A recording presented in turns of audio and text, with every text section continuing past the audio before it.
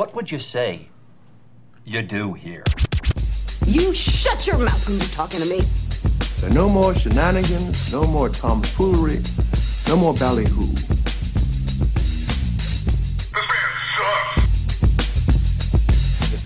There's a big void right here. Is that you got that belly void going on? I gotta tell you. Sorry, Paul had to have an evacuation before we started recording, and he walks out. He's like, "Well, I'm moving to the Mediterranean. I'm a changed man." It's a life-changing experience. So you think he just went and did mushrooms for 3 minutes? It's like, how much do you want? How much do you give me for that? How about that? How about that? I'm out of here. He's going to start selling all your aircrafts. And within 48 hours, I'm out of here. He's gone. And like that. That's how life-altering that poop was. You ever had a poop that was so good it turned you into Kaiser Soze from The Usual Suspects? You're like, and like that, he was gone. The mythical creature. I used to know a Paul Gaines. He never existed. He's like the Sasquatch.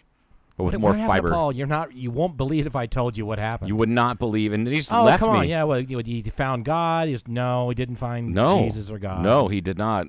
No. He found. He found the void within. And he's he created a void within, and now he's going to go fill. He's going to go fill the void with Mediterranean food. He's going on the Mediterranean diet to feed the void. Solid olives from what's it called? From something to vent. From what? Beak to vent. I think that's the term they use for chickens. I think from beak to vent. I've never heard that something. One before. I think the vent is the poop. The poop chute. The sphincter. I think that's called the vent. You can look that up, people. I think it's called the vent. Yeah, in the poultry industry. Make sure you looked at it. Yeah, in the poultry industry, the correct nomenclature is the vent. I from beak to vent. Be. Maybe we have some poultry people out there. Do they have a cloaca? I don't know what they have. I'll tell you why I knew some of this, because I went to Auburn University and they have a very large poultry school. Yeah. Amazingly enough, I did know that. Did you know that? It's apparently like if you're going to be into chickens. If you're going into the higher level education on chickens, going into the cock industry, you're going to go to Auburn at some point. You have to at least drive by and wave or yell "War Eagle," "War Chicken." What is it the Alabama folks call the University of Alabama folks that call Auburn people? The something chicken. They call them something chickens instead of war. It's War Eagle. It's not War Eagle. It's like sissy chickens or something like that. Oh, I don't know. I never heard about that one. But they were the Auburn Tigers, too. I'm not sure why I went from Tigers to I think it was Tigers forever, and then they had this event at a football team, at a football game. There's some fable, something that happened. Someone had a pet, I think, golden eagle, I think. Uh-huh.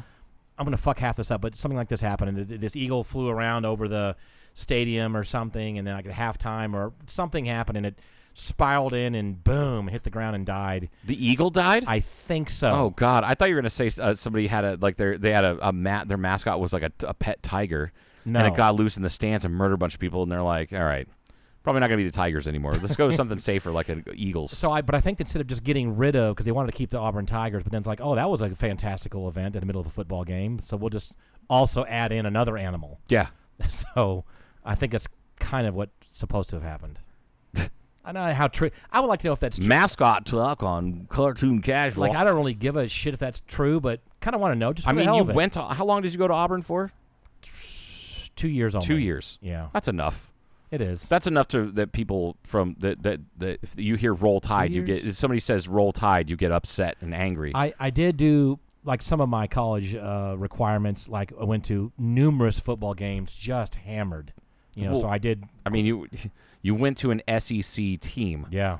Or a school. You have to be hammered. Dude, my dorm was walking distance to the fucking stadium. What else are you going to do but stagger there? Yeah. Drunk off your ass. Or at least stagger out. And I have to say that everybody snuck in liquor. No one gave a shit back then. No. Dude, no one You're gives a shit. You're not supposed to. Oh, you're not. No liquor. Okay, cool. No one's watching. No one. Yeah, it's not like you're getting a pat down. Right. Yeah. How they do nowadays to check. They don't have the I don't know how big Auburn Stadium is. I know that 75,000 people, something like that. That's a baby one. Okay, I know, but this is back in the 80s. Yeah, but still, yeah. See what it is now. Jordan-Hare Stadium. What is it called? Jordan-Hare, H-A-R-E. Jordan-Hare Stadium. Jordan-Hare. It's added since I was there, so I know it's small compared to like Michigan or whatever some of these big Midwestern some bitches are. I don't know who's on top right now. Last I checked, I think it was last fall, somebody asked me, It was a Michigan fan who lives out here, and they said, "Does Michigan still have the bigger stadium, or did Ohio State added like 5 more seats?" I mean, those stadiums are the biggest. They're bigger than pro stadiums, They're I believe. Way bigger. Most of the Division I college stadiums are bigger than the majority of NFL stadiums.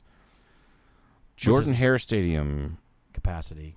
I know they kept adding on to it in height, and I don't know how they. Capacity 87,475. That's substantial. That's a lot. I mean, that's the entire population of Kingman, Golden Valley, Bullhead City, Fort Mojave, Needles. Like that could all fit in there with some space crazy to spare. Now, when I was there, it was in the 70s, I think, early 70s, like 73, 75,000. We rappelled off the top. We in the middle of the night went there and rappelled off the top of the stadium on the outside one time. How dare you? How dare you violate the Jordan Hare Stadium? You college people. Disgusting. It was awful. Largest college football stadiums. I want to see the ranking. Here we are. Y'all are excited. Oh, is it like over 100,000? Isn't it? Isn't one of them like over 100,000? Oh yeah, no, there's several. Okay. In fact, like the top 9 are over 100. Yes. Jesus. Are they all? So you got Michigan Stadium, University of Michigan is at 107,601. Beaver Stadium, which is Pennsylvania, Penn State. Oh, I was thinking of and that's 106,000. Ohio State at the Horseshoe is 102,000. And then the next, you have Texas A&M is the next one. So the three LSU Tigers, Nayland, which is those are still over 100. Oh yeah, these are all over 100. And then it drops down to Bryant Denny Stadium, which is that's the Alabama, and then you get down to Sanford Stadium, which is only 92,000. And that is at, and then not too far from that is going to be Auburn. Where the hell is that? I don't even know Sanford Stadium. I don't know. Sanford, not Stanford. Sanford. Okay. Oh, Athens, Georgia. Oh God, I should know that. Is that UGA? Jeez. Yes, that's UGA. Yeah. That's a B-52. That's a little baby one. 92,000 only. Well, I got in trouble when I went to the only NFL game I've ever been to in my entire life was with an ex-girlfriend about 10 years ago, and we went to a Broncos-Chiefs game in Denver, and it was great. And that stadium I think it was only 5 years old at that point. It was just beautiful. We had really South Stands tickets, which is like a holdover from the South Stands from the old stadium, and it was my girlfriend at the time. I think it was her grandparents bought season tickets in the 70s. About when did you say what year this was? 10 years ago, 2013. Gotcha. And as we're walking out, heading catching the light rail as we're walking across the parking lot, she goes, "So what'd you think? It was your first NFL game?" And I said, "It was really great. I had a great time. Although something has kind of struck me funny, I didn't realize how small the stadium is." And she goes, "What? It's humongous. It's fucking gigantic." She's just going off on me. Yeah. And there's people around kind of looking at me like, "Why is this broad all worked up?" I'm like, "She had 15 Bud Lights at the." What is a large stadium? It is but the capacity. Like I said, that I thought it would be a bigger capacity, and then I started. She had no idea. She'd never been to a college football game before. But she grew up going and seeing the Broncos. She's probably been to 30 Broncos games. So she's been to other pro stadiums. Yeah, probably, and I think she went to the Cardinal Stadium and whatnot, and she had no idea. I guess she just didn't understand or not understand. She just didn't know that college stadiums can be way bigger. Yeah, so I think in general, except for a few teams, let's say in general, college alumni and those people are longer-term fans. 100%. It doesn't matter where they move. They're that fan. And they fly back to that town. Yeah. They're not like season ticket holders that live there. They fly back to that town for certain games. Which is not near the percentage of people that do for pro games. They still do it. Some do, of course. But most of them aren't going to do that. So I looked it up, I think, on my phone, and at the time I couldn't remember what the capacity was. And I said, I went to an Ohio State game where they said they had a record attendance, and it was 104,000 people. Mm-hmm. She didn't believe me. She goes, "That sounds like a NASCAR stadium. I don't think you saw." I'm like, no. The Horseshoe, when they closed in because it used to be a horseshoe, and they closed in the Horseshoe, that's what brought it up over 100,000. And she just thought I was completely completely insane. After and then you proved her wrong, did you not? Well, I didn't have any sex that night. No, there was sex that night because she was mad at me. Oh, gotcha. But there was actually there was actually a gentleman in front of us that was he might have been from Pennsylvania, and he just kind of heard. He said, "I couldn't help but overhear your y'all's conversation." And the Penn State stadium for the Nittany Lions is like 95,000 people. Like that Division I college typically have bigger stadiums than most NFL stadiums, like most pro stadiums. And she was just kind of blown away by that. Yeah, aghast. The largest by capacity NFL stadium is MetLife Stadium at 82,500 people. Okay. So 20,000 more is Ohio State. So that stadium that I went to see Taylor Swift in. Oh, the radio. Yeah, Jesus. Now keep in mind, that's going to be different because there's going to be 80,000 people went to that show. Right. Because they had the field. Sure. Yeah. But that was what they call, Allegiant Field? Is that right? Yes. Is that right? Allegiant Stadium. Allegiant Stadium. And that's where again, that's the Patriots. I'm sorry, the Patriots. Jesus Christ. Sorry, you people. Wow. We just lost a lot of Raiders. Listenership. The Raiders. The Las Vegas Raiders, formerly of Los Angeles, Oakland. Right. How are they faring here Los Angeles? What do the Las Vegas people think about the Raiders? Oh, they love it, especially because there's a shit ton of Raiders fans that moved from California that live in Las Vegas. I got you. So they're doing well there. Oh God, yeah, it was a great move. That's why the A's are looking to move down there. Oakland A's, Oakland A's, yeah. Which would be kind of cool, but also kind of bad. I would feel bad for Oakland. It's like they don't have a whole hell of a lot to champion. They have a lot of there's poop in the streets. Speaking of poop, back on the poop again. We're back on the poop again. Pooping. Okay, speaking of the streets, okay, you and I have both had some encounters with people that you did not know. Correct. Oh, we're getting to a serious topic. Yeah, well, not serious. It's just more fun because I'm going to poke fun at these people. Okay, good. So you and I recently both have had two different encounters with people that you have no idea, don't know them from Adam. Right.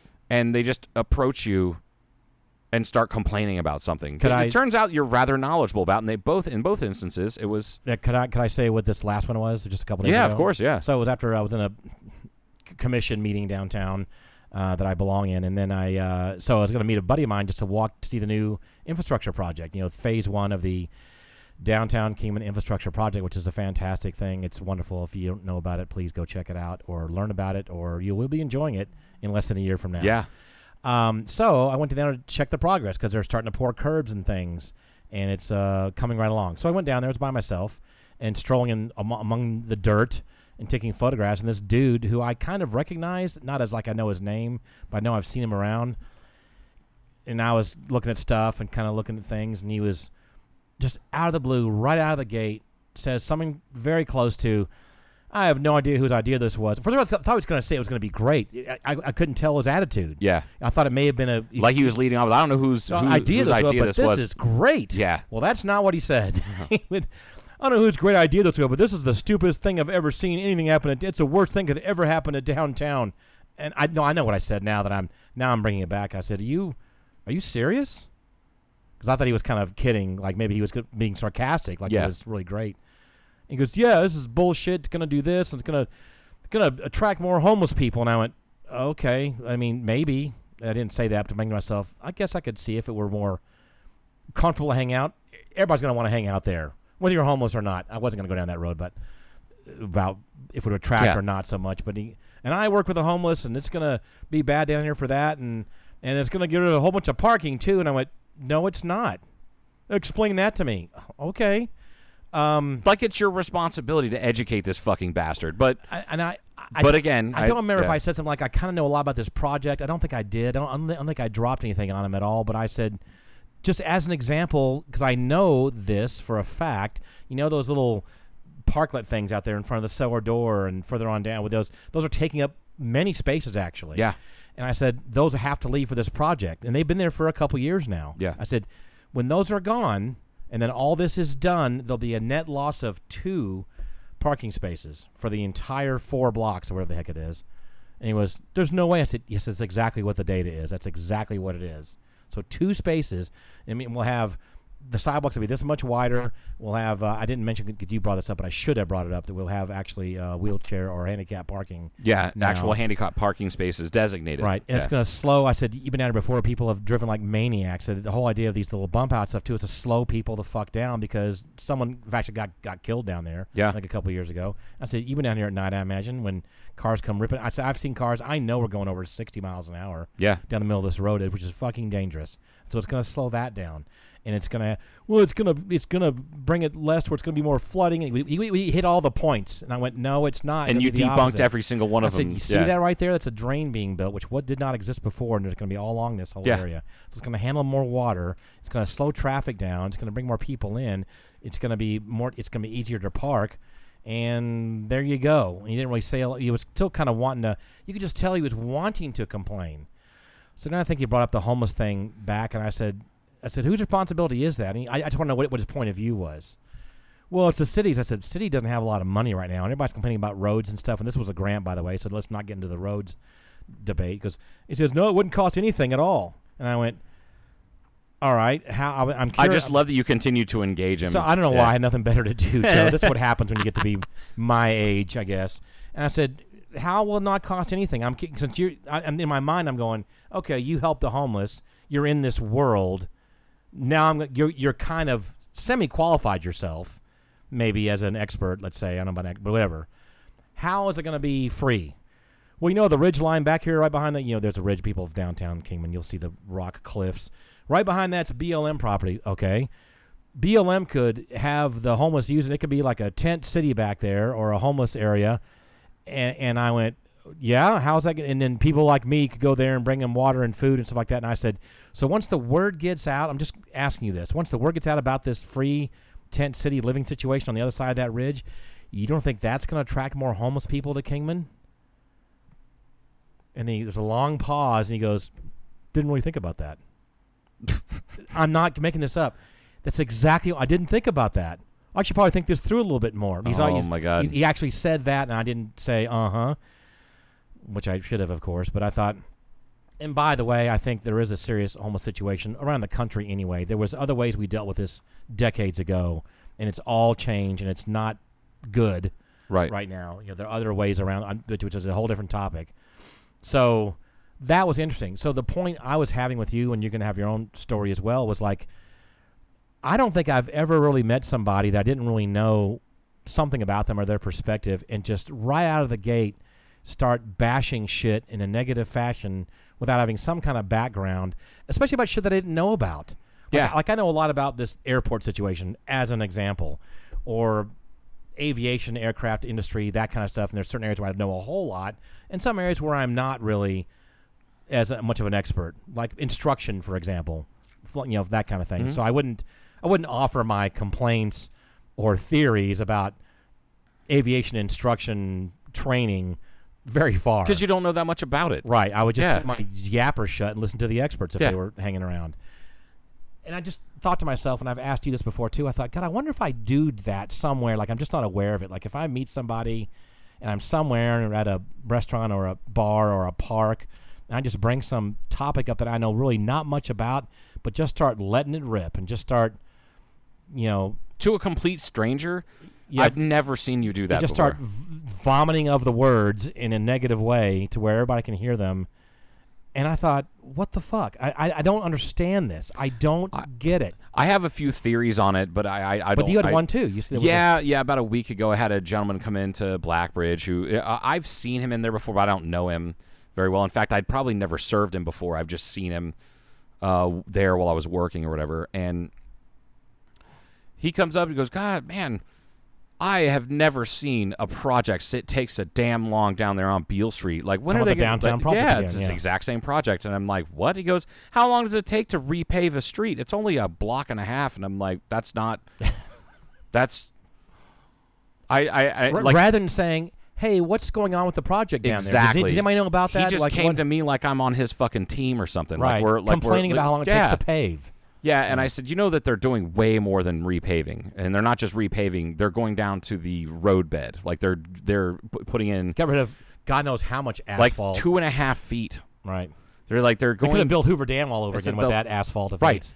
The last time that the roadbed was, or the actual asphalt was repaved, where it was ground down and like new shit milled put down, milled and actually new, was like the mid '60s. Wow. So they're doing that, but at the same time they're putting in infrastructure. Well, what do you mean? I said light poles, fixtures, drainage. They're putting in actual storm sewers, like storm drains. They're putting in plants. They're doing pavers, ADA sidewalks, wider sidewalks. They're ADA ripping compliant. all the sidewalks out. They're widening the sidewalks out 8 feet on either side. So bump outs at the intersections to slow traffic down. This and that. They're not just repaving the road. In fact, they're a couple weeks ahead of schedule. And he goes, "Oh, I didn't know they were doing all that." And I said, "Yeah." And I just told him, and his wife is like just embarrassed because all it was is like I handed him their drinks and he's just standing there chirping off for no reason to whoever wants to listen. And to his credit, about a week later, he came in just yesterday and to get a beer. Like him and his wife, I think they just get like a sandwich from next door and get a beer, and that's like their little lunch date on Mondays.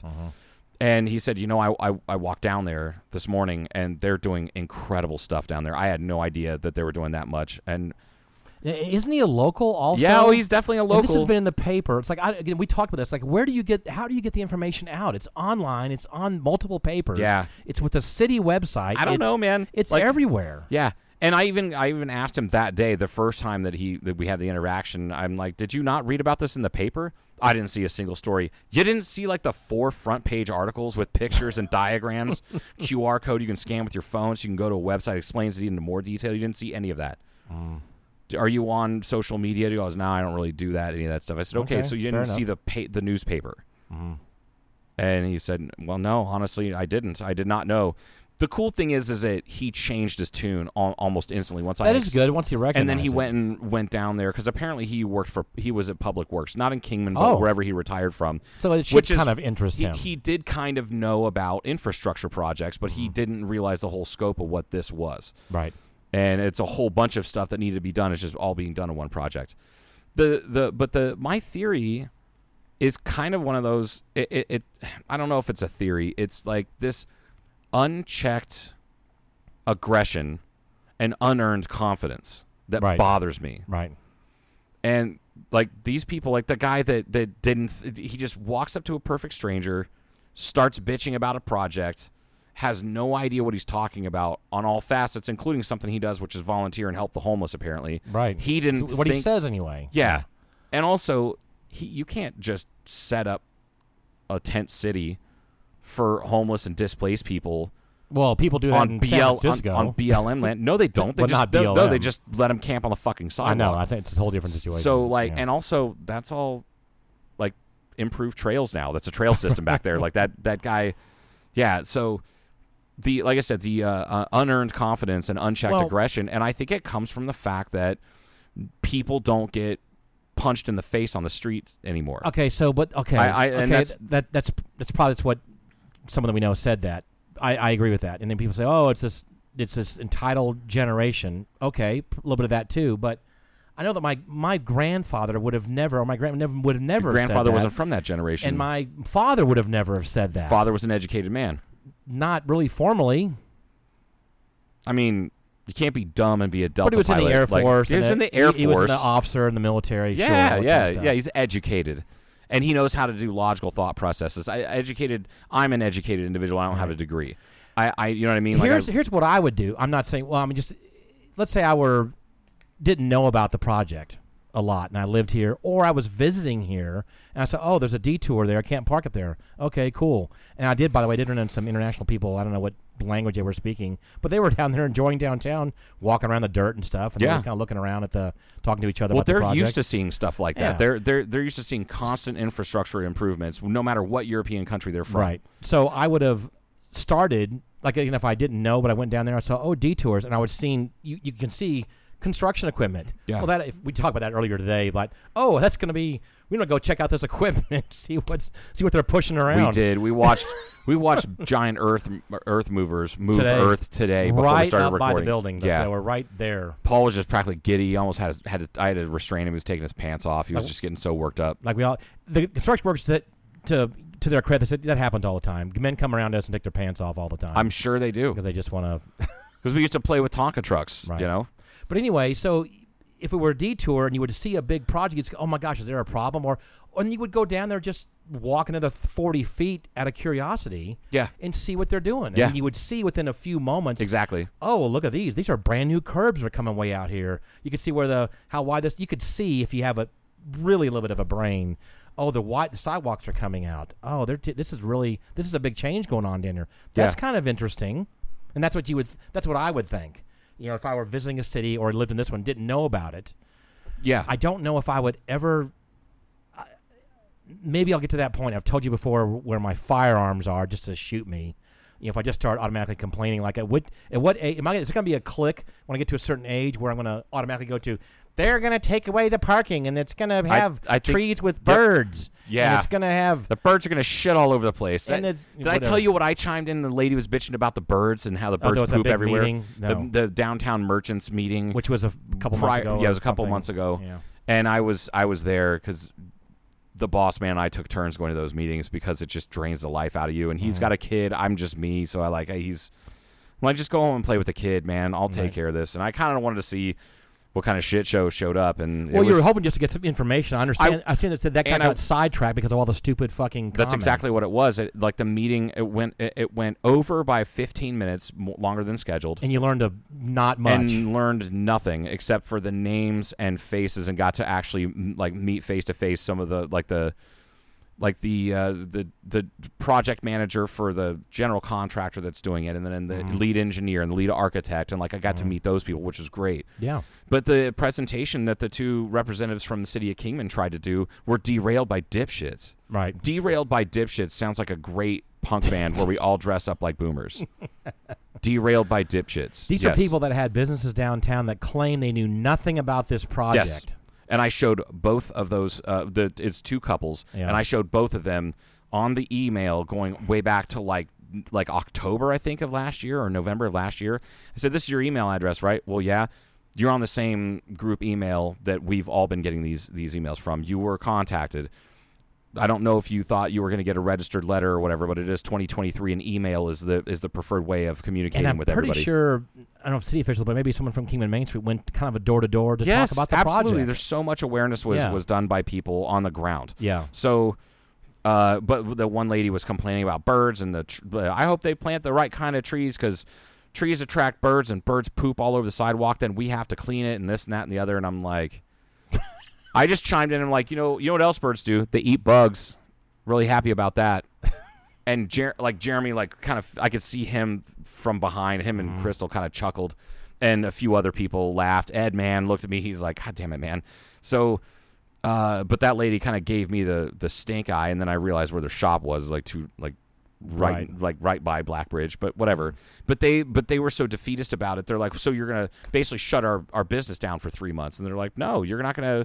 We're operating outside of business hours, and when it's time for you guys to open, you will have access. It's going to be a dirt sidewalk, right? And it's not going to be the best access, but we have to do it like this in order to get to the next step and improve things. And most of the areas many of the areas anyway, are accessible from the alleyways behind, or people have made, if you saw that, people made other parking lots accessible where you can get to them and have a fairly short walking distance. Very much so. To most of the shops. So with all that having been said, again, and maybe obviously violence is never the answer unless you absolutely have to come to it, but sometimes, I wonder if some of these people forgot what it was like to just have somebody scream at them to tell them to shut the fuck up. Right. Or no one asks you, or this conversation is none of your fucking business, or I'm just walking down the street, why are you talking politics to me? Right, or it could be at least a string of 2 or 3 sentences that really had a heavy impact, like, you know absolutely nothing about this project, which is very obvious, and you're making comments that you know nothing about. Correct. Why? or just hit him with something like that at least. Like I honestly one of my favorites. I actually lost my cool on an old it was two old guys that were in Blackbridge probably 3 years ago, and they come in and they're wearing the uniform of their favorite president, which we all know who I'm talking about. Abraham Lincoln. Correct. Yeah. No, it was Grover fucking Cleveland. 10-gallon hat. Giant hat. Giant stovepipe hat. Right. Giant. And no mustache and a beard. And they tried to wrestle everybody. No. In suspenders. Correct. It definitely in White suspenders. Shirt, rolled up sleeves. Anyway, Eddie, the guy walked up to the bar and he went to order his beer. So what can I get you this time around? And he said, I don't know if you've been dealing with this, and starts going on and on and on. I let him go for about 30 seconds. Can't wait to where this is headed. And he just started going on and on about national politics, how they relate to local politics, and I was like, I'm just going to stop you right there. What? One, I don't care about your opinion or anyone else's when it comes to politics, period. Two, do you see this sign? No religion, no politics. I stand by that. I wrote that Post-it note. I'm enforcing it now. I don't want to hear another word, or you can leave and don't come back. And I've never been so disrespected in Bible. I'm like, really? Well, obviously that's why you continue to act like this. Okay, and he goes, why? What about freedom of speech? And my freedom of it has. And I didn't even go off on the normal rant that I do. It's like, that's just the government. I said, you should read the Constitution again, because clearly you did not comprehend it. Mm-hmm. And I served in 2 wars. I'm like, I don't care where you served. Thank you for serving. I appreciate your service to the country. But if you don't understand the freedoms allowed to you in the Bill of Rights, then you should not be allowed to speak about it. What beer can I get for you? And just ended the conversation. Poured him his beers. He went back. And his friend was kind of embarrassed because because that guy didn't want to come back up to the bar. Mm-hmm. So when they drank, 3 more rounds or whatever, they were leaving out the back door, and the friend came over to pay, and he's like, I'm really sorry for my friend. He likes to get worked up. And I was like, your friend gets worked up because he hasn't had anybody shout him down in a long time. He goes, no, he really hasn't. And I don't think a lot of people do. And I said, well, that's the thing. Like, when you come in and you're wearing a uniform like that, people already prejudge you. And I don't like that because it disrupts the vibe of the establishment. Of the whole atmosphere. Yeah. And then when he brings up politics in a place where it's inappropriate because he thinks he can get away with anything because he's over a certain age. Yeah, no one's going to disrespect him. Horse shit. Yeah. And I can tell you right now, if that guy owned a bar in the 60s when he was around my age, he never would have tolerated somebody coming in and spouting off politics like that. Fucking never. I thought about, I know, and I thought about, you probably saw a comment I made on a post a couple days ago, and I really thought about it for 20 minutes, and I said, fuck it, I'm going to go ahead and say it. If you have to think about a comment on social media for more than 30 seconds, I think you need to take a break. I'm not even from joking. Social media in general. Yes. I know. So what it was, though, and you'll appreciate. Because your engagement is too high. I understand. It's too much. I totally agree. 20 minutes of your life you'll never get back. Paul, I know. You're 83 years old. You don't have that much time left. I'm not an octogenarian. I'm what's the nine? You're nonagenarian. You're you're knocking on death's door right now. Knocking on heaven. Anyway, it had to do with some events going on, or this week at this place, which I remain nameless, which has a big sign on top of the building. Yeah. But there's, we're doing this on Wednesday, and then there's some Thursday, and Friday, and something like that. And then I think someone reposted that onto a larger Kingman area Facebook page. And someone came in right away and said, I would go in there if the stupid sign wasn't up there. That's just ridiculous. Oh, shit. And I went, let's see how this goes. And no one really came back and said anything, and someone else kind of said something else. And I said, yeah, that's a problem. What I said, I think I commented on that person, but I said, I'm really had enough of any of the identity politics and tribalism on any public retail establishment. I don't care what side you're on. I just don't want to deal with it. I won't go there, and therefore I don't go there. And I got a whole shitload of likes on that one, actually. No. Not that I was looking for that. I didn't give a shit. I thought, no, fuck, I'll just say it. People know me, and they'll assume because I said that about that sign that I'm that you're the other direction. The other side, and no one piled in. I made another comment, though, on this was a aviation, which I'm sick of. I love this site, but God almighty, it turns into politics sometimes. And one of them was a what the fuck did they say? Hold on just a second. I'll get it in just a second. See, it had to do with whatever airplane someone was flying. Okay. And oh no, I know what it was. It had to do with wearing masks again. So someone posted on this. This is an aviation website now. So their original post had a picture of Alex Jones. Oh God. And it said they reposted someone else's post and said Alex Jones says that by time October, November rolls around, there's going to be another variant, or there's rumored to be another variant, and they're going to have mask requirements again in airports, and they're shutting stuff or whatever like that. And so I saw that, and I thought, this is a well-known aviation, but they let this go for some reason. Yeah, they don't have good enough moderators. They don't. But early on, I said, fuck it, I'm going to say something. I'm going to say, yeah, when I saw the post, I put in quotes, Alex Jones says, and I put it in quotes, that's when I stopped reading. Yeah. Yeah. And then someone else came back and said, oh, I guess Paul A. Gaines, I guess you lap up all the breakfast crap that Biden spews or whatever like that. And I went, oh, God. Actually, no. But, cute comment, though.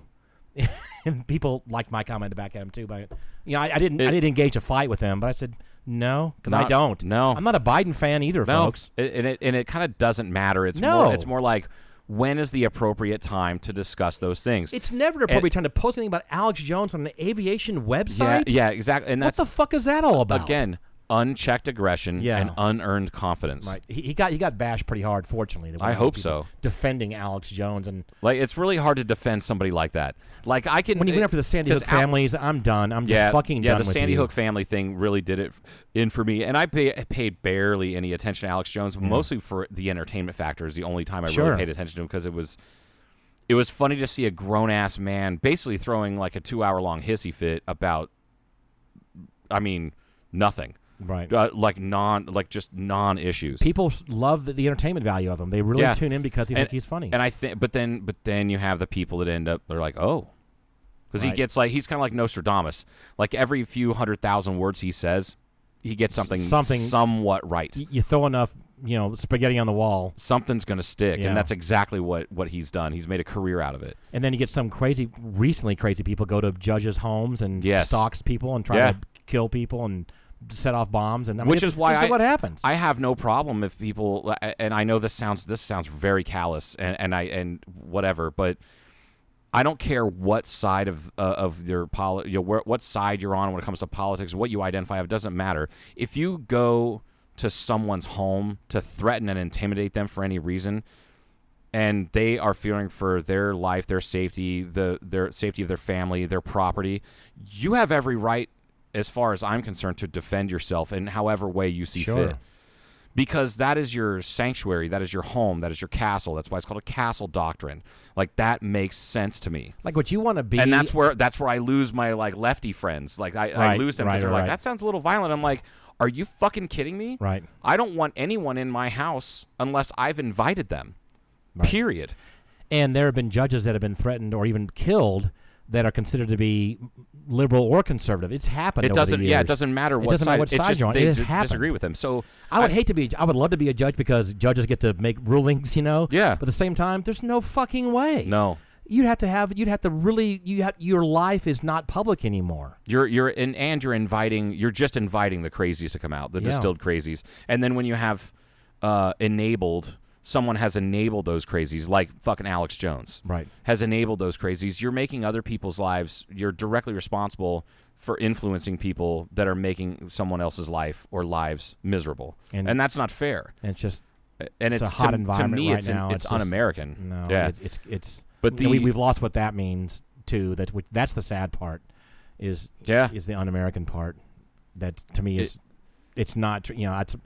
People, that's your opinion. Okay, well, here we go with that stuff again. But you read the Constitution, you figure shit out, whatever. I don't care. I always go back to. In fact, this goes back to a conversation I had well over a year ago with a gentleman who is highly intelligent, well-educated man that I have to see pretty much every day, and he said something about McCarthyism, and I said, "Yeah, that's you want to talk about unconstitutional and just brutally un-American," and he just said, "What?" The communists that I'm like, first off, you weren't alive, really. You weren't cognizant of the McCarthy shit. You're not that old. Right. You think you are. You act like it, but you're not actually that old. But that's like when we beat the French. Remember that whole international? Oh yeah, we we didn't do anything. We didn't do anything. We were in Taco Bell at 2 a.m. line. We're 14 Jägermeisters deep. we threw up Taco Bell in the parking lot last night. We didn't do a goddamn thing. Our parents and grandparents did great things, but we didn't do shit. So yeah, we did this, and if it weren't for us, that they'd be speaking German in France. Like we didn't do anything, and that I do. That's Doug Stanhope, and it's just a brutal 15-year-old bit.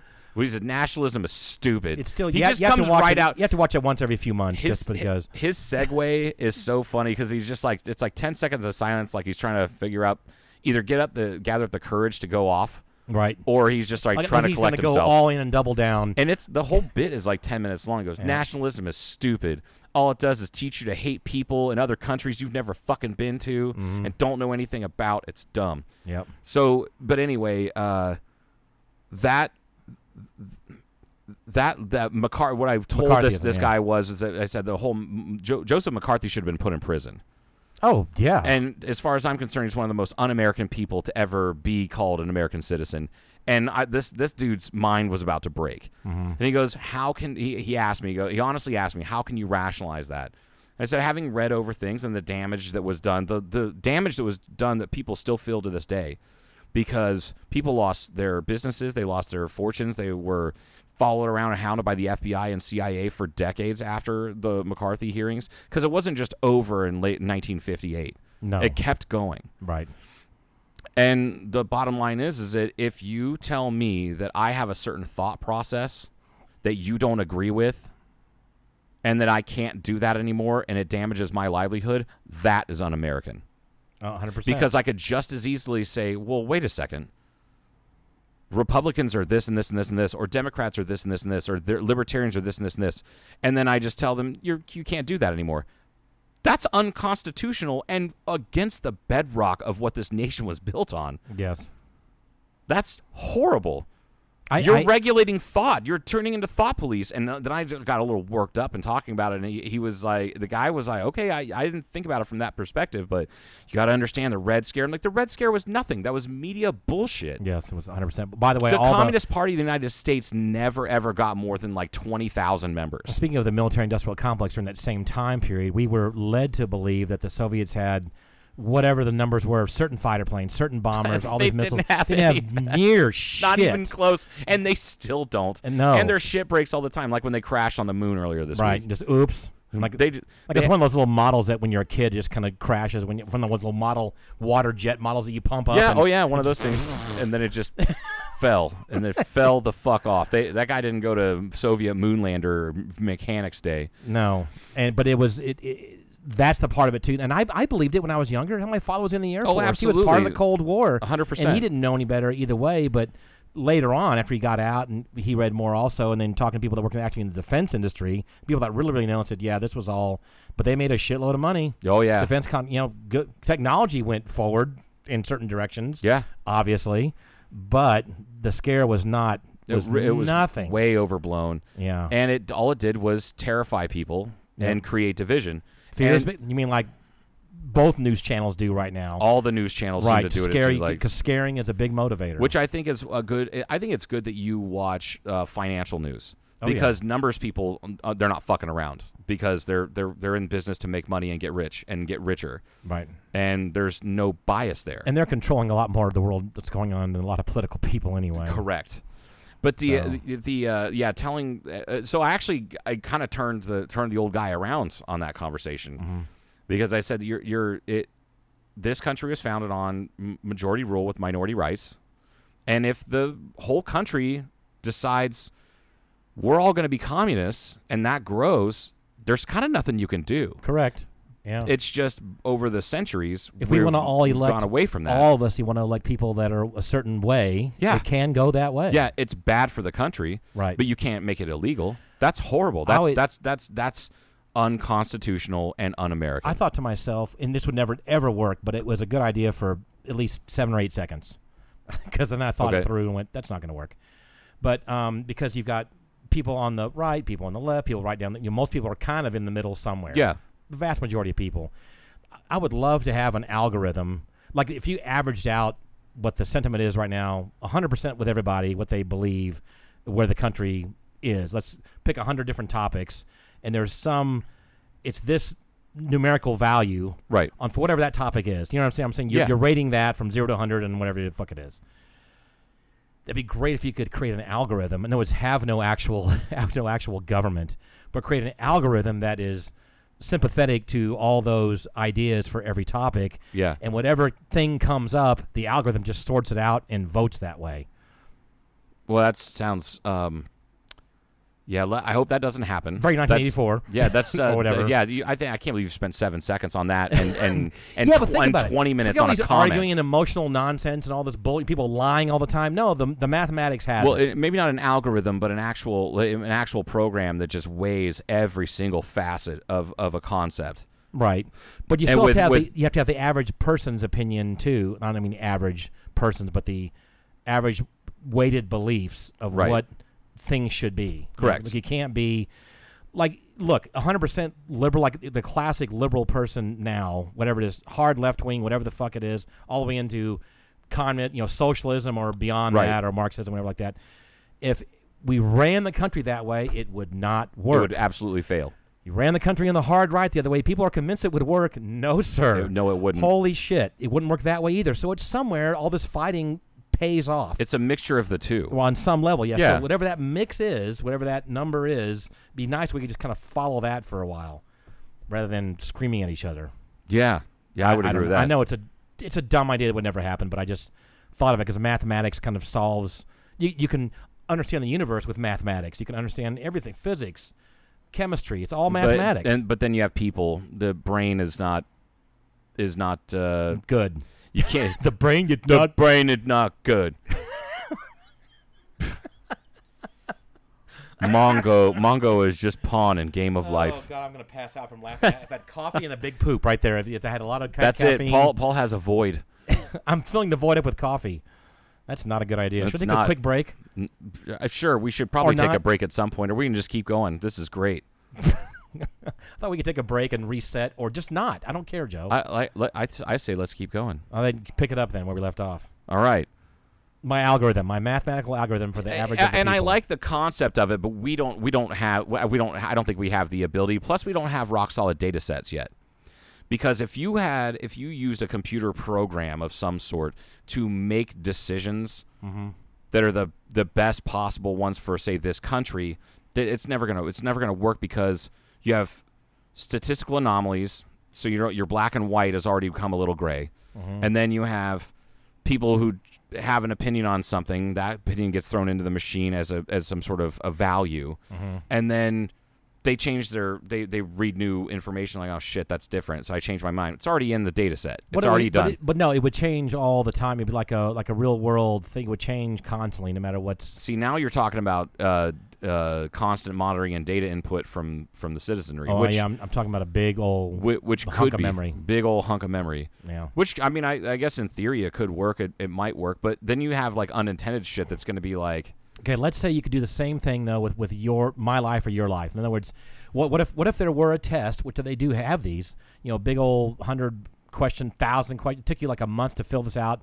and you gave truthful answers about all of this stuff, and then it would spit out the algorithm for your life. This is how you need to manage your life. This is the best way to manage your life based on these your attitudes, your upbringing, your level of education, your interest, your that would be interesting. In your brain. I would take that test just to see what it. And then the thing comes along in your life. It would probably be like this non-answer is not useful at all. It's like what you should do is get into composite aircraft repair. You get your private pilot's license. Probably get yourself some sort of. I already know you're doing this. Oh, okay. I was going to say if you were younger and you did this, but if you plugged in right now, it'll tell you. Well, basically, just keep doing what you're doing. And then what if it said at the end you should probably get off of Facebook? It might say that. It might say that. How often are you on social media? How often do you post? How often do you comment? How often do you read? Whatever. And that would take that into account. And then it would monitor your health. Like for me, high blood pressure is sometimes an issue. And it would say, so based on my social network involvement or city involvement, because that adds stress sometimes, work environment, social stuff that I do, which is sometimes positive or it could be negative. All these things it might suggest. you should work towards retirement as much as you can right now. Work towards retirement and also retire from Facebook immediately. Right. It may say you have like now that. been logged out of Facebook. The algorithm is like he's toxic. In fact, bad for him. Yeah, you could have different settings where it would take care of it. Would you like us to automatically manage your life 100%, and then boom, can't go on social media anymore? Like you try to look at, it's not even on your phone anymore. It's the gone. app is not even there. Yeah, I think that might be the level of control you need for social media. Because just say no. No, I have spent 20 minutes thinking about a comment. I have never 20 minutes. I've known people. Yeah, I put effort into should I not. Okay. Anyway, I do know we both know people who have taken a break, like an actual 100% break from social media. Yeah. Before, I have never. I don't think you have because I've seen you. No, I've tried. I mean, I know I haven't. I don't have the time to do it now. Right. I used to have all the time in the world when I worked at the hospital. All the time to get up to be all over social media. Not the time. all over, but I do see you make comments occasionally. Oh yeah, no, I do occasionally because I've got an extra 5 minutes or something like that. But have you ever taken away? But I'm also forced to have a Facebook page for 10 years now, because you cannot manage. You can't manage a business Facebook page or Instagram page without having a personal Facebook account. And this is otherwise I would have deleted that shit 5 years ago. It was pointed out to a marketing person that I trust in this town a while back. They said, for good or for bad, he said a lot of towns aren't like this, but this town is a Facebook town.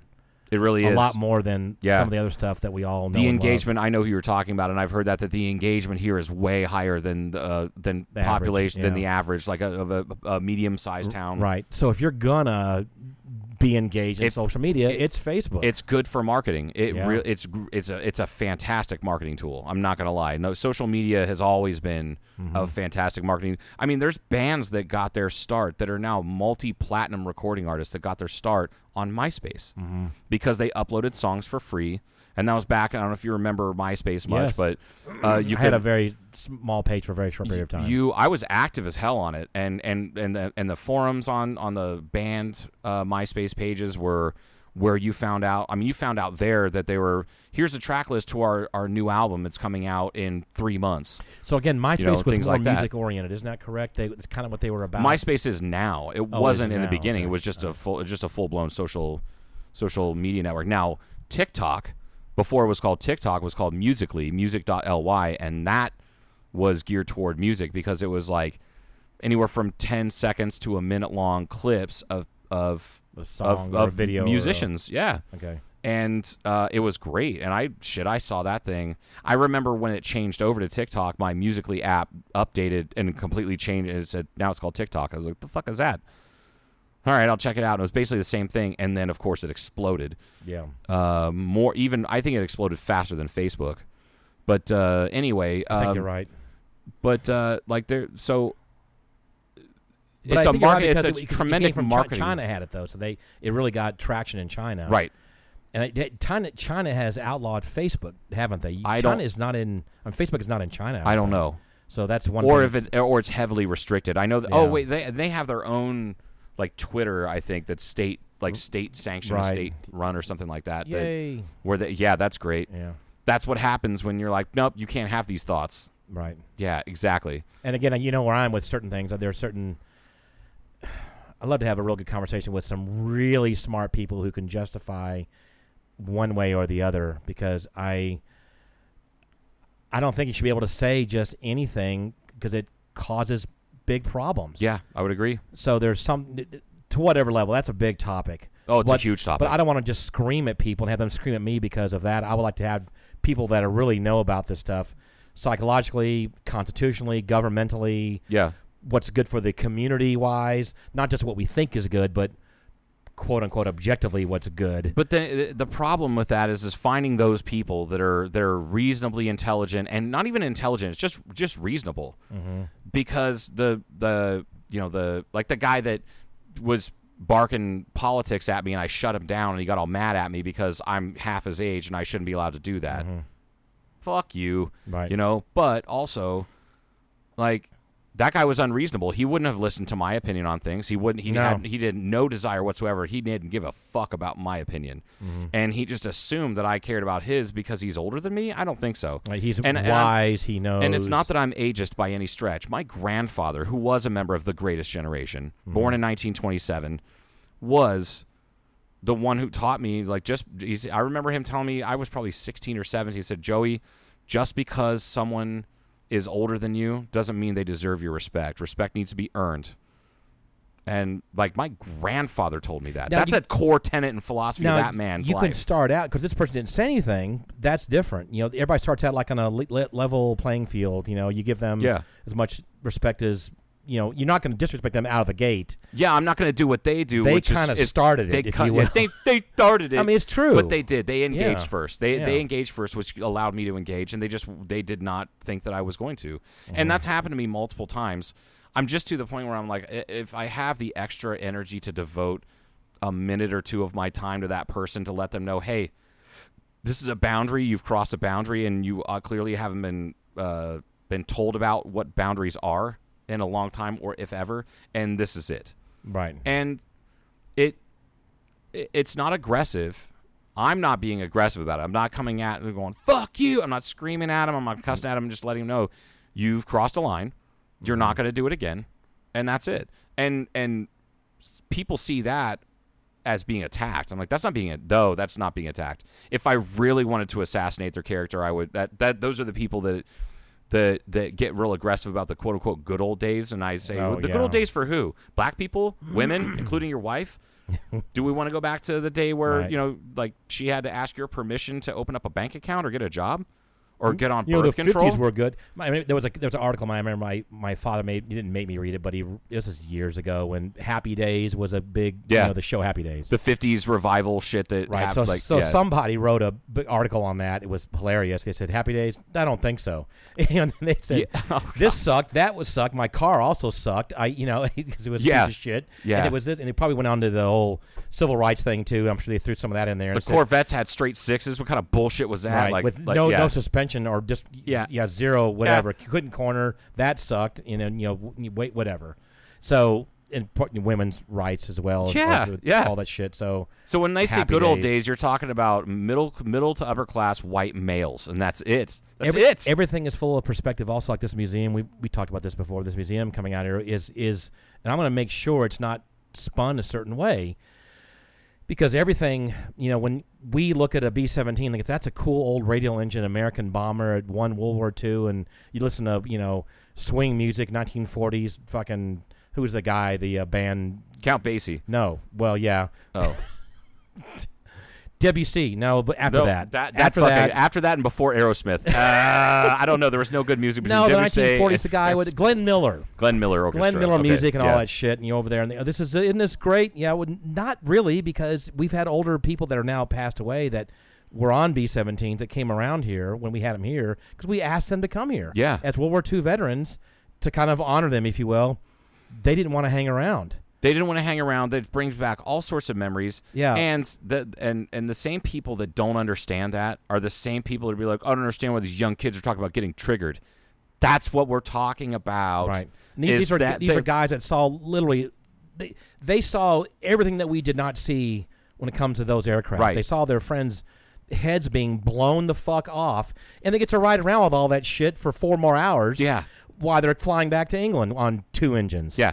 Great. And sounds like a lot of fun. And then on top of it, I actually read a very brief article when we were doing research for the oh my gosh, I can't remember the gentleman's name that came out here. He was a B-17 pilot from Mesa. Farron. Major Farron. He passed away a year later. Yeah. Yeah. Reading up on not so much him, but other B-17 pilots. And the stories they would talk about, it's one of them was a gentleman who was a B-17 gunner, like a tail gunner, and he said that they asked, do you ever go to any of these meetups? Or he says, I don't want to talk about that stuff. I don't even like to think about that stuff. I served my time.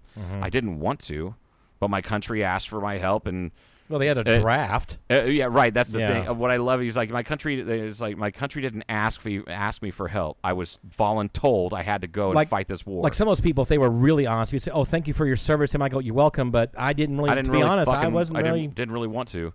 So it was awful. That gentleman went on to say this nasty little tidbit that people don't talk about. You don't see it in movies because they're just glorifying everything. Is that whenever somebody would get shot and actually die on the B-17 It was just specific. It's not that this is specific to a B-17, but they were because of many the thousands way of those. The way that they were built. Yeah. So when you're up at altitude, you can't just scoop the blood and remnants of humans out the side because it freezes almost immediately, instantly. It's like 40 degrees below zero up there. Correct. Yeah. And instead, you're slipping and sliding on someone else's blood. Do you think I want to talk about that? I don't like talking about this stuff. Right. But maybe someday someone will stop asking me these questions. This was like a movie or like a videotaped interview. Hey, come on, let's play the jitterbug. Let's dance the jitterbug. Yeah, let's no do it. shit. And just Boogie Woogie Bugle Boy plays in the background. Let's just do that. Somewhere off in the distance, an eagle.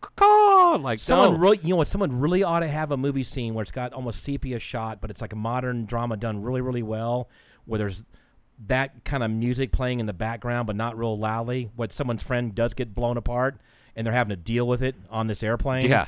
To try to juxtapose. Yeah, absolutely. What everybody thinks it is. That would be and what's some really good going on, just to really drive the point home. Oh, This. Yeah. Or so to have a little fucking respect and whatever. Right. Just think about it just for a minute what it was like. The good old days. Yeah. The good old days. I love when people say good old days. Now, are there things that I really miss about, say, my childhood? They're just simpler times? Absolutely. Sure. Because I didn't have to pay bills. The responsibilities were zero. None of my friends had died. You had to show up when it was dark when the dinner bell rang. Yeah, and sometimes even after that, if dinner was already served, you're fucked. Especially in the summertime. Ohio's not that much further north than here, but it would stay dark or stay light out in the summertime till 9:30 at night. Mm-hmm. It's in about an hour later than it does here. Sure. So there was times where mom's like, just come home, the streetlights, start popping on, and you better be home before dark. Or in the summertime, it was like, if you miss dinner, you miss dinner. Like, you can make yourself a peanut butter and jelly sandwich and then go to bed. Mm-hmm. And I miss the simpler times of that, but would I trade my cell phone for that? No.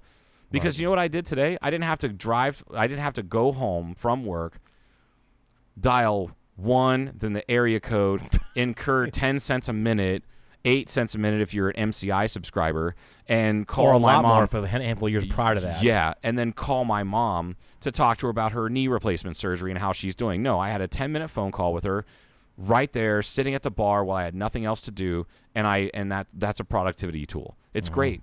So I wouldn't go back to those simpler times, but yeah, of course I reminisce about that. Back when, everything was a little less safe.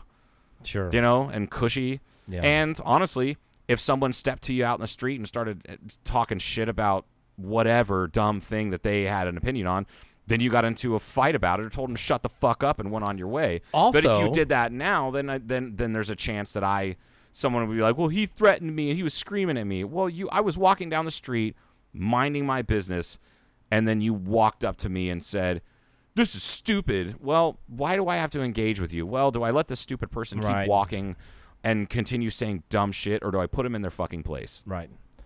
I think that specific example, just to let you know, the reason I wanted to engage that person wasn't because I gave a shit about them or me, but it's like, this is a downtown project that's gotten a lot of news, and I need to straighten this person out so they don't keep scattering nonsense with their opinion, which I may or may not have changed their mind anyway. They may have just went back and reverted back to what they fucking believe anyway. And potentially just were placating you because they were scared that because it's some like, this guy knows what he's talking about. I can't mow over him. Yeah, I can't mow over him. So, and he kind of looks like he's unhinged and may beat my ass.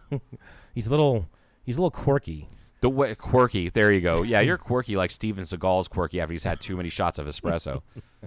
No, I have seen you. Do you know the way you carry yourself when you're coming out of a meeting or going into something important? Yes. The way you carry yourself is very driven, and you look like a guy who is not to be fucked with. Oh, really? And it's like you. It's almost like you have that. Like you just summon up this subconsciously this confidence that people are like, all right, I'm gonna get out of that guy's way. It's like the Star Wars bum bum bum. No, it's no, not. Like No, that. you're not even force sensitive. Although you may be a little force adept because you fly planes, but I don't know. I don't know. I haven't flown with you enough. No, I don't give a shit. Take the down. Take her down.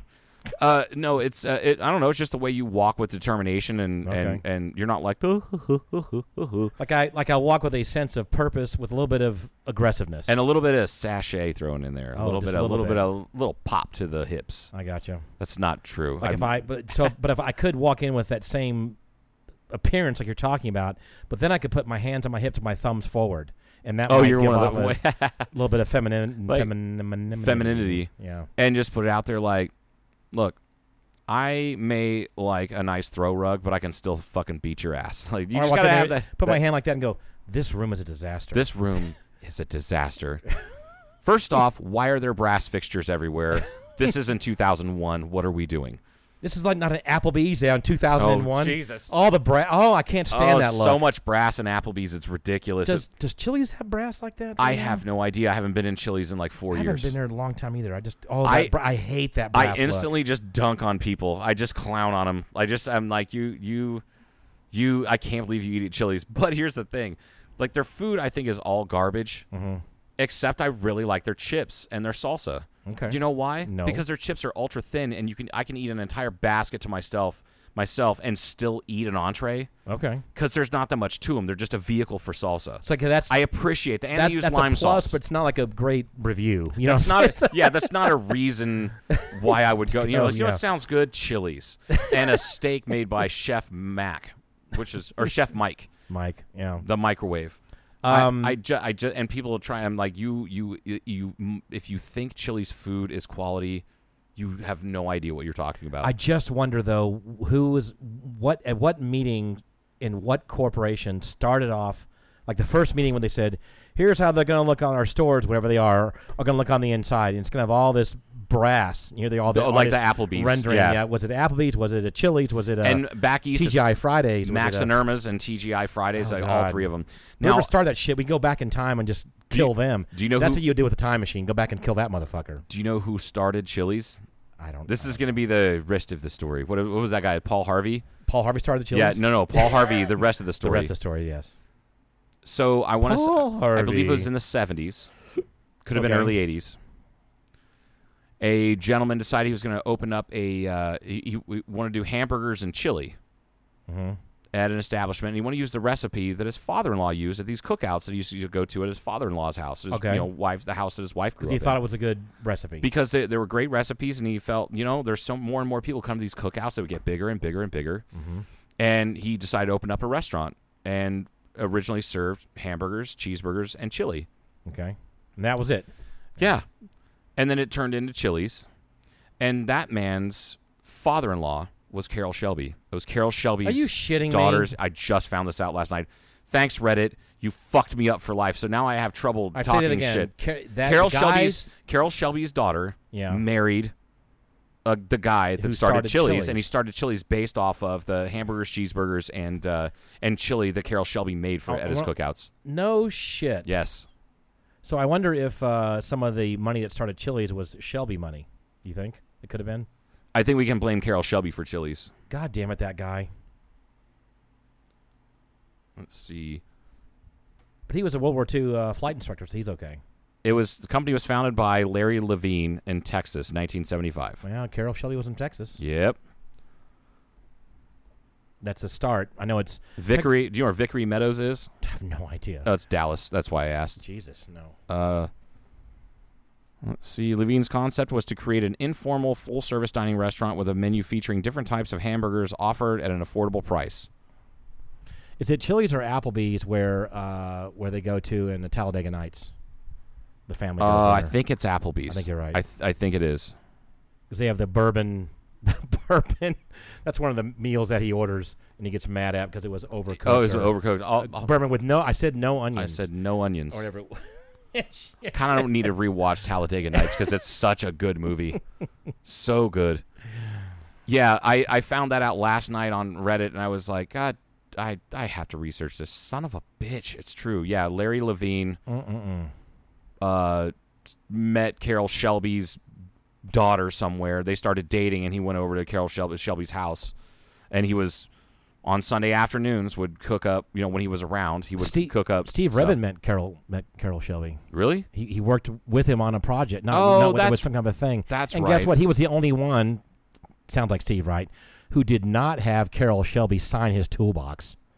He just kind of didn't think about it. Fucking Steve. It's one of the things I just love about the guy. He's like, it's almost like he's just nonplussed about certain things. Like, yeah. He's just like, whatever, it's Carroll Shelby. Because I've seen him do that before, and he doesn't like ask for money. He'll just do that. He'll just be a nice guy. He probably just got a kick out of the fact that people are like, just sign that toolbox. And he was working with him for a while, for a few days on something, and never thought about that. Oh, my God. Because when I went and picked him up, he retired recently, and I forgot about that story, and he had 2 big toolboxes that he moved back, and I was like, hey, is this the, because I just assumed, hey, is this the toolbox that you worked on with Carroll Shelby? Yeah, that's the one. Cool. I can see that. I said something like, I like to see the signature, and he goes, oh, I didn't have him sign it. And I went, what? It's like a thing. It's a known thing. If you worked with Carroll Shelby, he'll sign your wiener. I don't know about that. Well, yeah, I do know that I know of a guy. I used to work at Q-Lube when that was a thing, when Quaker State was still a company. And the Q-Lube here in Kingman. And wow, good thing they changed that. They still have Q-Lube because of all what's going on now in politics. It's still Q-Lube. QAnon lube. They're like, no, this isn't really dinosaurs' blood. It's the blood of pedophiles, like, or some weird shit. Lubrication with pedophile blood. Lubrication with pedophile blood. Anyway, worked at Q-Lube. Worked at Q-Lube, and there was a guy who was a traveling trainer that came in to show us, teach us how to use a transmission flush machine or some bullshit. And he was in town for a week or whatever, and he was a younger guy. He was like in his mid-20s, which I was around 20 when I worked there, and we got to talking, and he actually came over to Linda and I's house when Portia was like a little baby. Or actually, she may not have been born yet. But came over to we cook out, had dinner with it. Just a cool guy. He's a car guy, had a few hot rods and whatnot, and hung out with me and my idiot car friends. And then the conversation over beers around like a little fire we had out front, little fire pit. He talked about working or having Carroll Shelby come into one of the Q-Lubes he worked at in Texas.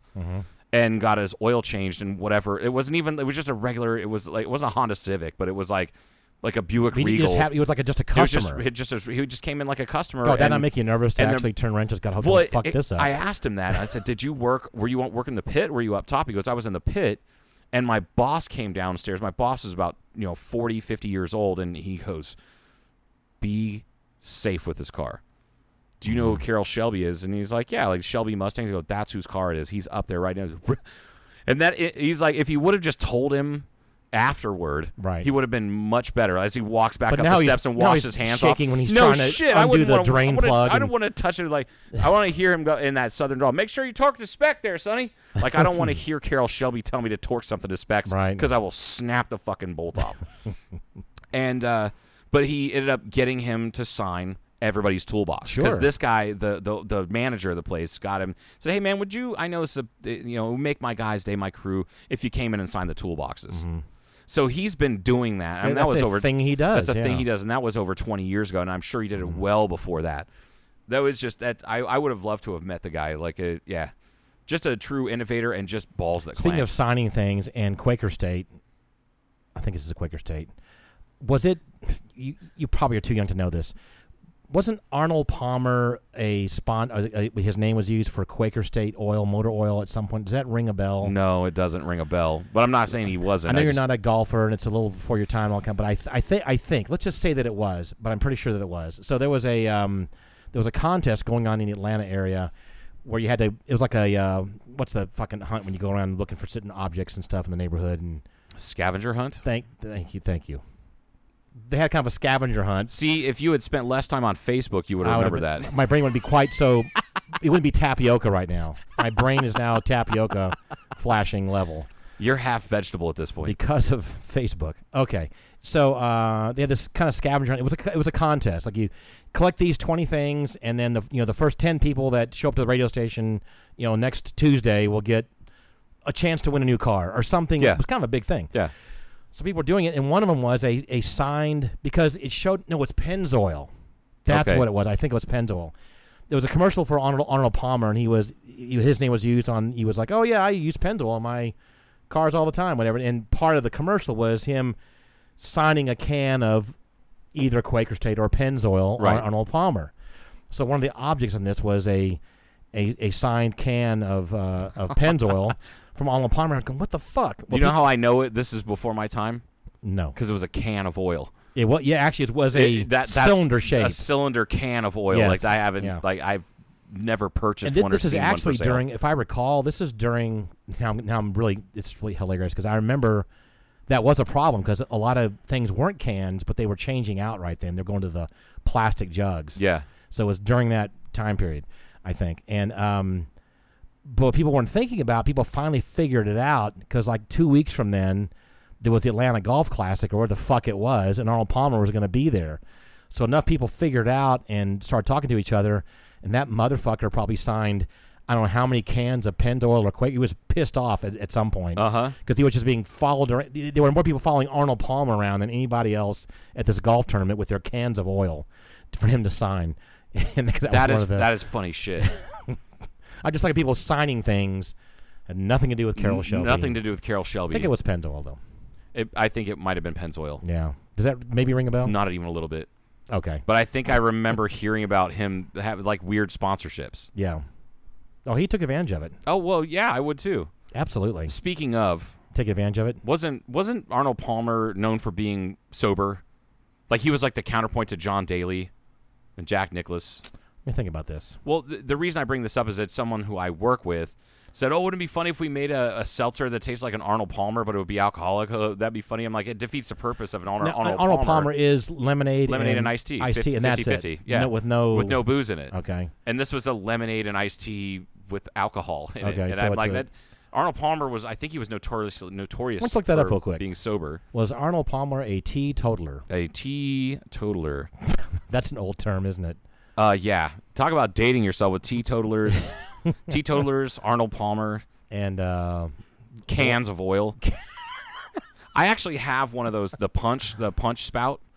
That I have one of those. I inherited from my grandfather. You know, I heard from my grandfather. You've seen that somewhere. It's somewhere in storage now. An ox cart. No, it's got one of those cans that's stamped and it has the big spout that rotates. Oh yeah. And so you put the spout down and rotate the valve, and oil comes out of the bottom of the can. Yeah. Yeah. You've seen those? Yeah, I know exactly what you're talking about. Yeah. Oh, spout. Yes, absolutely. So I've got one or two of those somewhere.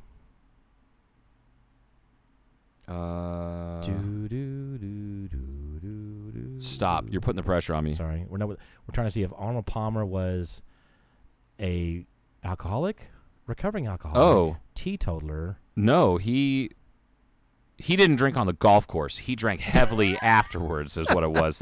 Yeah. So you're considered a non-drinker if you didn't drink on the golf course.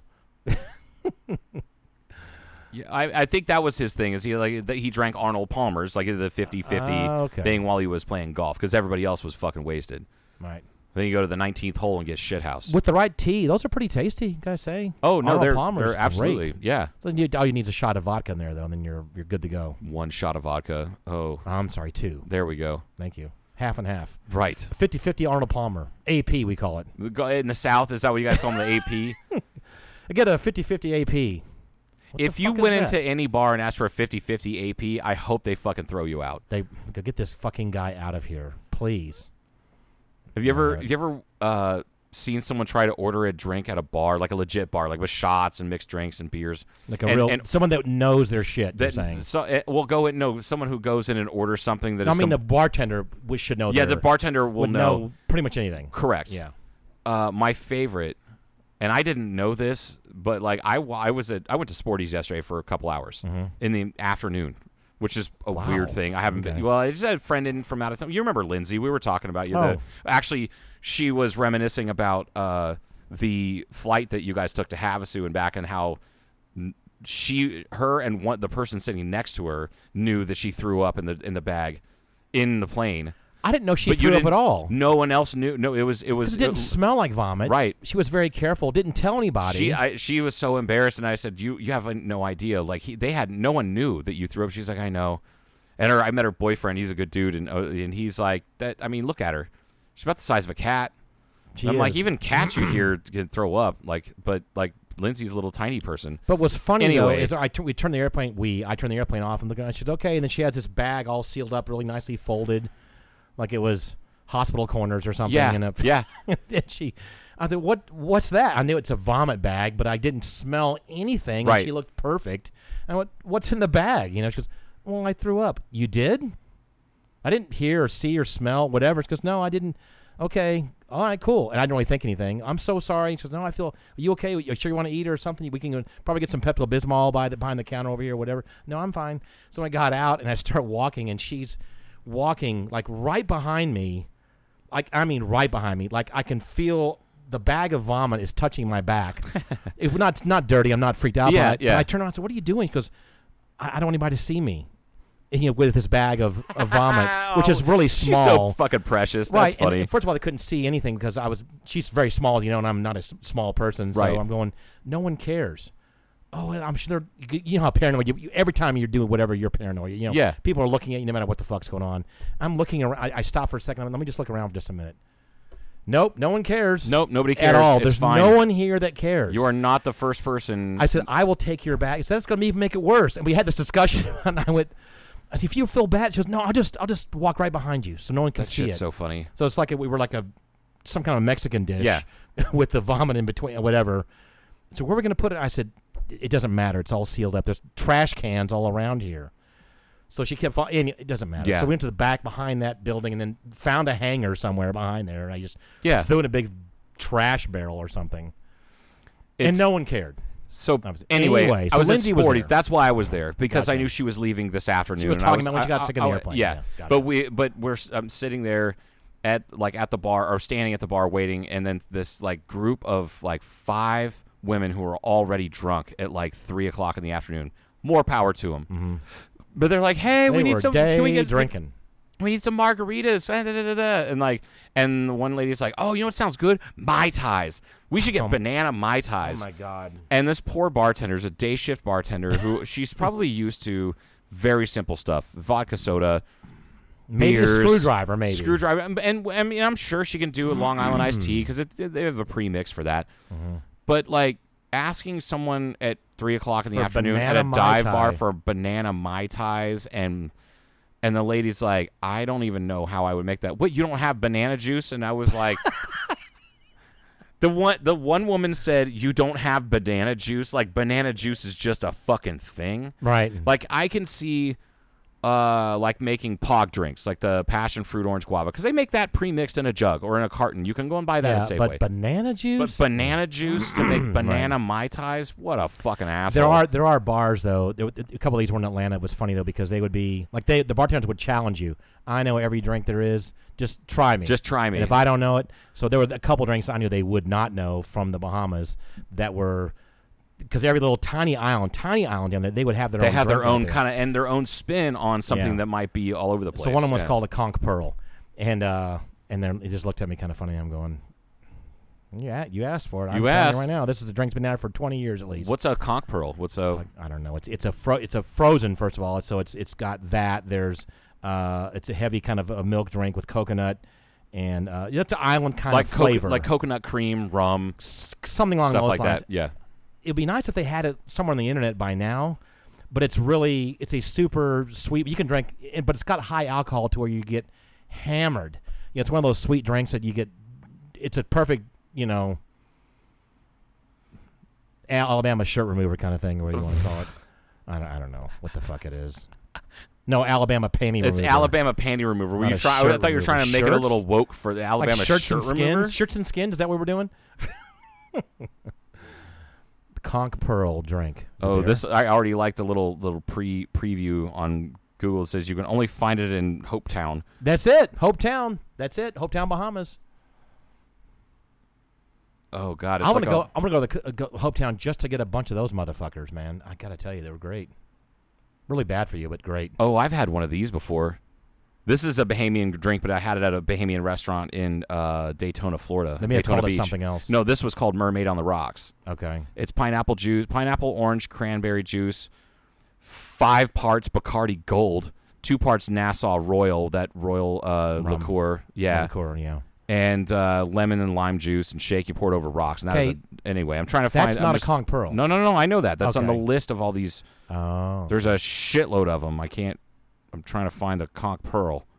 Wow, it's not even on the internet. No, it was on the internet. And I clicked on the link and it took me to a list of like 40 other recipes. Oh, okay. Have you ever had a painkiller before? Yes. Yeah, I figured you had. I actually have I have 2 mugs from Jamaica that a friend of mine brought me back. The older couple that one guy used to be a pilot. They live in Bullhead. They used to come into Blackbridge all the time for a few years. Yeah.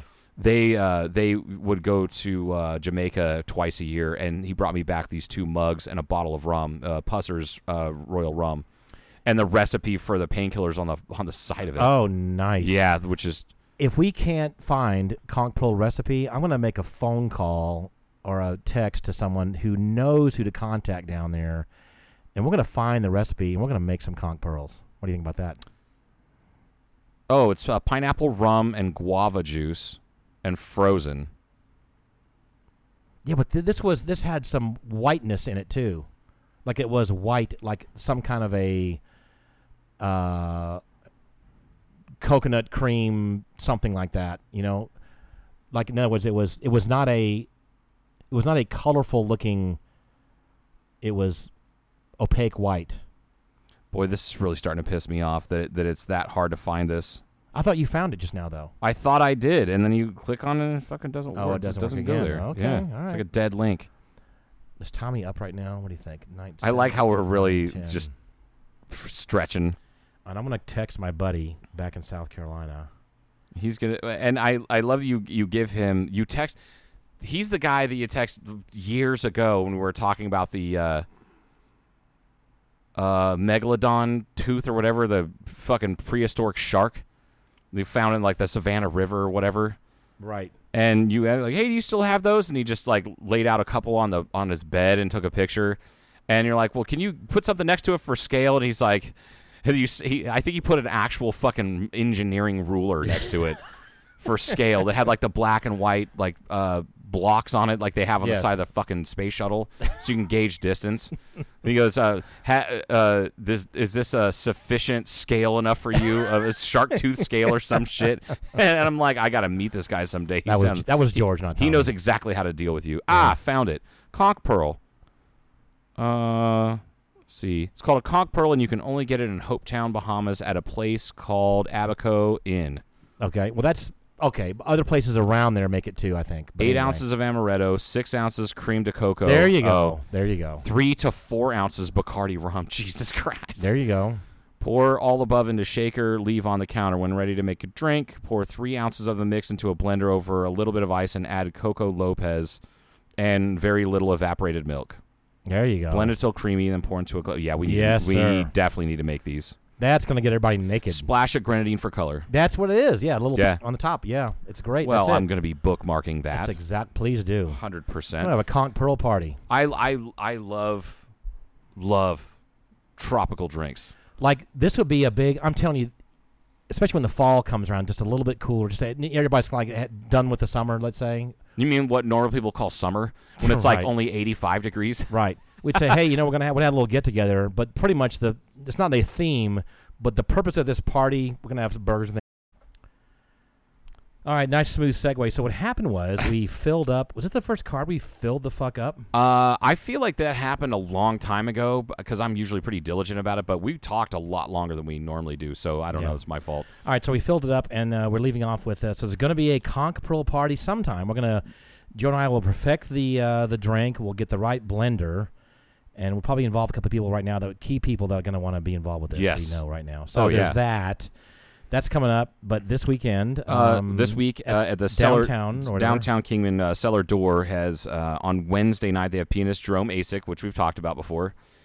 He's the guy that is a trained pianist but never learned classical stuff, which I think is just awesome. What day is this? That's Wednesday. That's tonight. When this posts. So Wednesday the 23rd. Okay. Thursday night is Nashville songwriter Liam Bauman.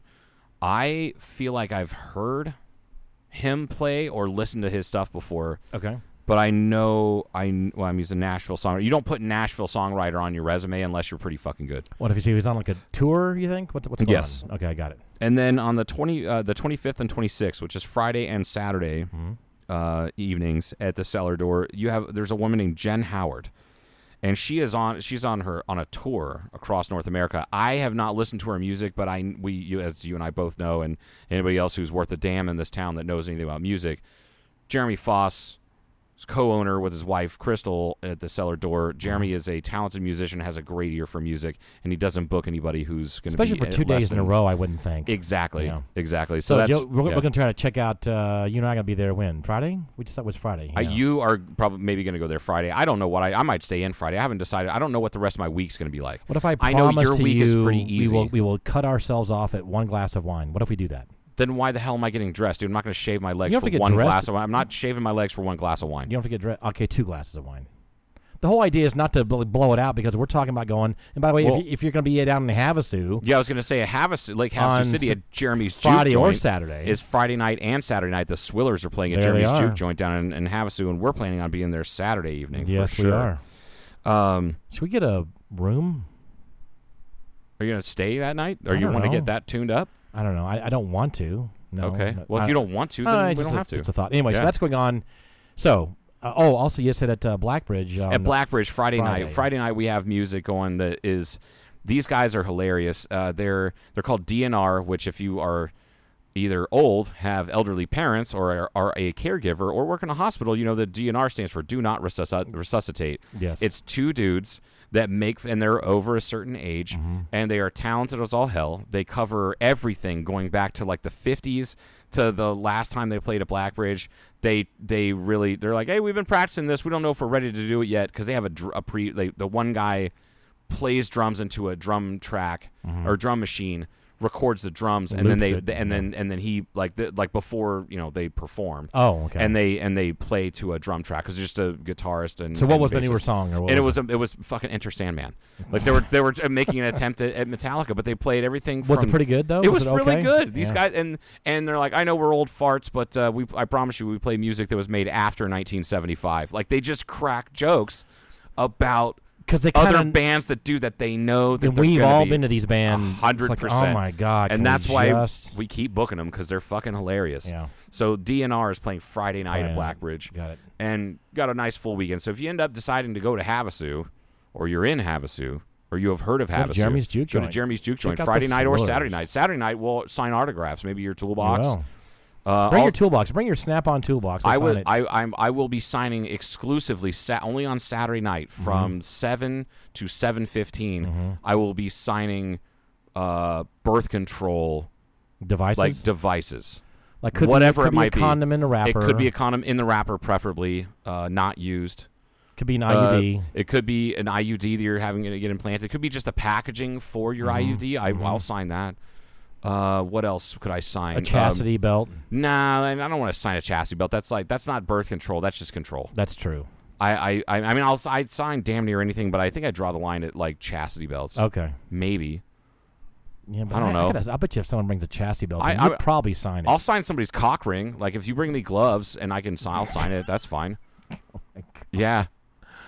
I hope that somebody shows up with the cock I hope ring. someone actually listens. One of the 18 people who listen to the podcast will show up Saturday night at Jeremy's Juke Joint, and I will sign whatever method of birth control you choose to use.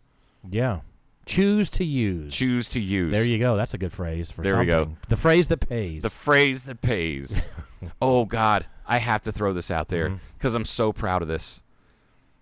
You know Dan, who we won't talk about Dan. We won't talk about his last name on here, but he's a carpenter, and you have him in your phone as Dan Carpenter. Sure, because that's and you're like, Dan, you know Dan Carpenter. I'm like, I don't know a Dan Carpenter. I know 100 Dans or Daniels or Dano or Danny, but I don't know a Dan Carpenter. You're like, he hangs out at Blackbridge. He's bald. He's got a red truck. I'm like, you mean Dan? And I said his last name. And you're like, oh yeah, and I had forgotten about it, and he walked in and we were talking. And I said, "Do you know Paul didn't know your last name for the longest time, so he had you in his phone as Dan Carpenter," and he didn't even find it fun. It wasn't that he wasn't annoyed with it.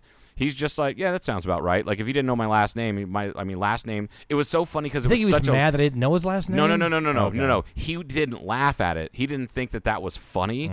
He just was like that, just very matter of fact. Like, yeah, that's where a lot of last names came from, like Carpenter, yeah, Taylor, what they did, Smith, and Thatcher, I'm like, Thatcher. Yes, Dan, I know that. Shoemaker. I just thought you would find it funny that he put you in there as Carpenter, right, so he could identify you. It's like like Middle Ages stuff, Dan. And he just. Stared at me blankly for like 3 seconds, and he just busted up laughing. He goes, "No, it actually is really funny. I just want to fuck with you." And I was like, "Son of a bitch!" So I was like, Oh, Big D, the Dan man, Dan the Carpenter man, pounding. And I was like, he's pounding like, nails. He's like the like just walking the path of Christ. Dan the Carpenter man. Oh God, what is like,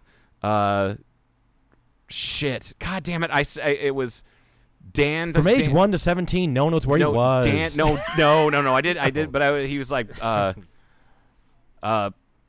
pounding things that want to get or nailing things that need to get nailed, and hammering things and nailing things that are already hammered or something like that. And he's like, I might be the coolest fucking thing anybody's ever said about me. And it was like, but it was, God damn it, it was like a great turn of the phrase. And then even Jesh and a couple other people looked at me like, that's how fucking marketing things happen. Like that's how like brilliant marketing. Like somebody needs to write this down because that's some Madison Avenue stuff right there. It kind of is. It was like and I heard somebody behind me, like this older guy that comes into Blackbridge pretty much every day for like 1 or 2 beers, and he goes, "Yeah, you're a regular Don Draper over there." And I was like, "Fuck you, man." Anyway, well, now that we've finished up our episode. Yes. That's what we've got for the week, folks. I hope you have a wonderful week and a great weekend. Be safe. And try a conch pearl.